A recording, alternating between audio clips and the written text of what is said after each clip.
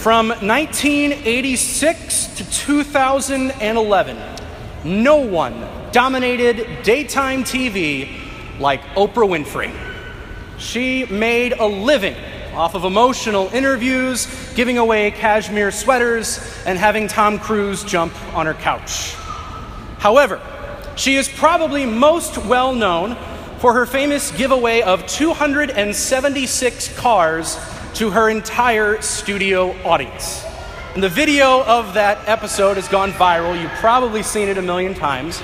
Everyone is screaming and crying, and she's running around the studio saying, "You get a car, you get a car, everybody gets a car."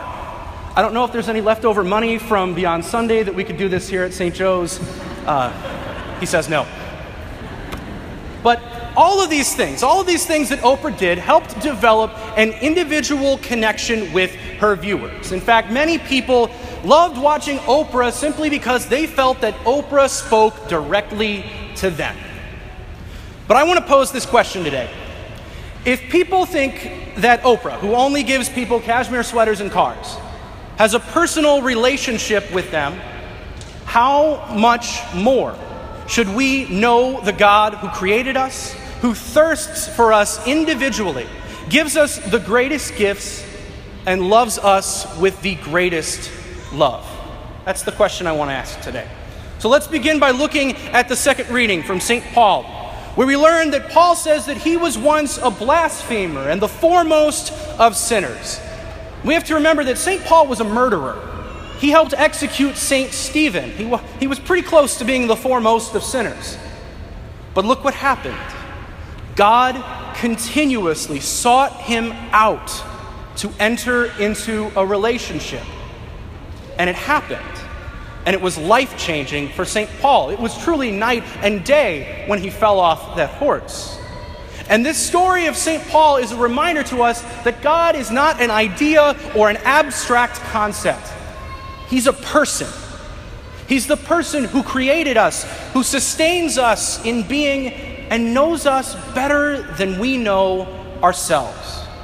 And again, as much as we think we might know people like Oprah or other celebrities, or think that we have some type of relationship with them, how much more should we enter into relationship with the God who created us and knows us and loves us way more than Oprah or anybody else ever could?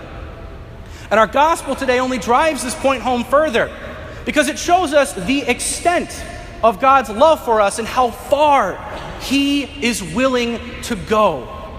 How much he longs for us, searches after us, calls us, no matter how far we are away from him, or even simply the hand that we've been dealt in life. And there are a lot of people who've been dealt a pretty rough hand.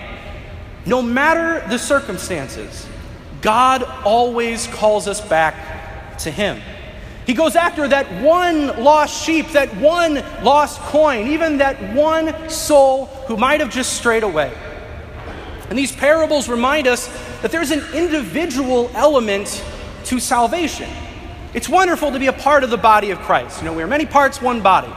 But there's an individual part to salvation. God thirsts for each one of us individually. These parables today are almost as if God is telling us, you get a car, everybody gets a car. But it's more than a car he wants to give us. It's his very self. It's easy to get lost in a crowd, especially at a big parish here like St. Joe's, or at work, or even in life in general. But God sees right through it. He sees us, he picks us out of the crowd and says to us, "I love you and I died for you." Talk about a personal connection. Or think of it this way.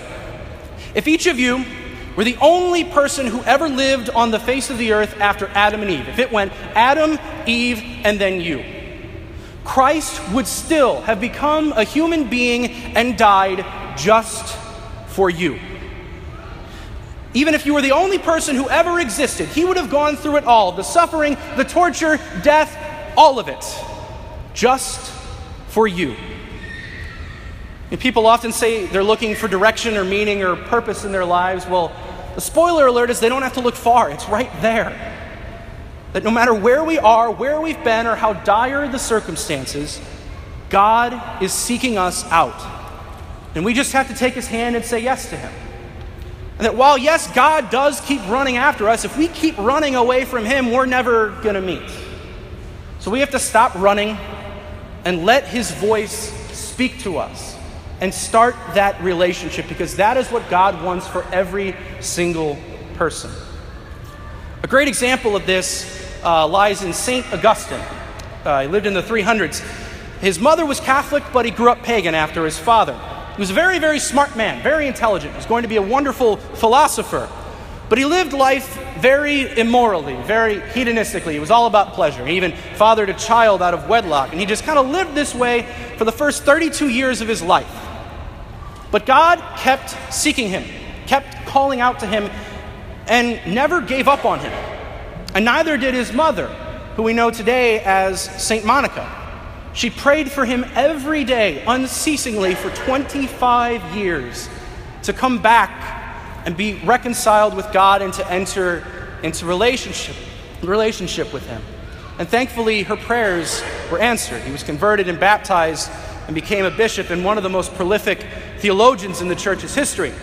And Augustine describes the moment when he knew what relationship with God meant.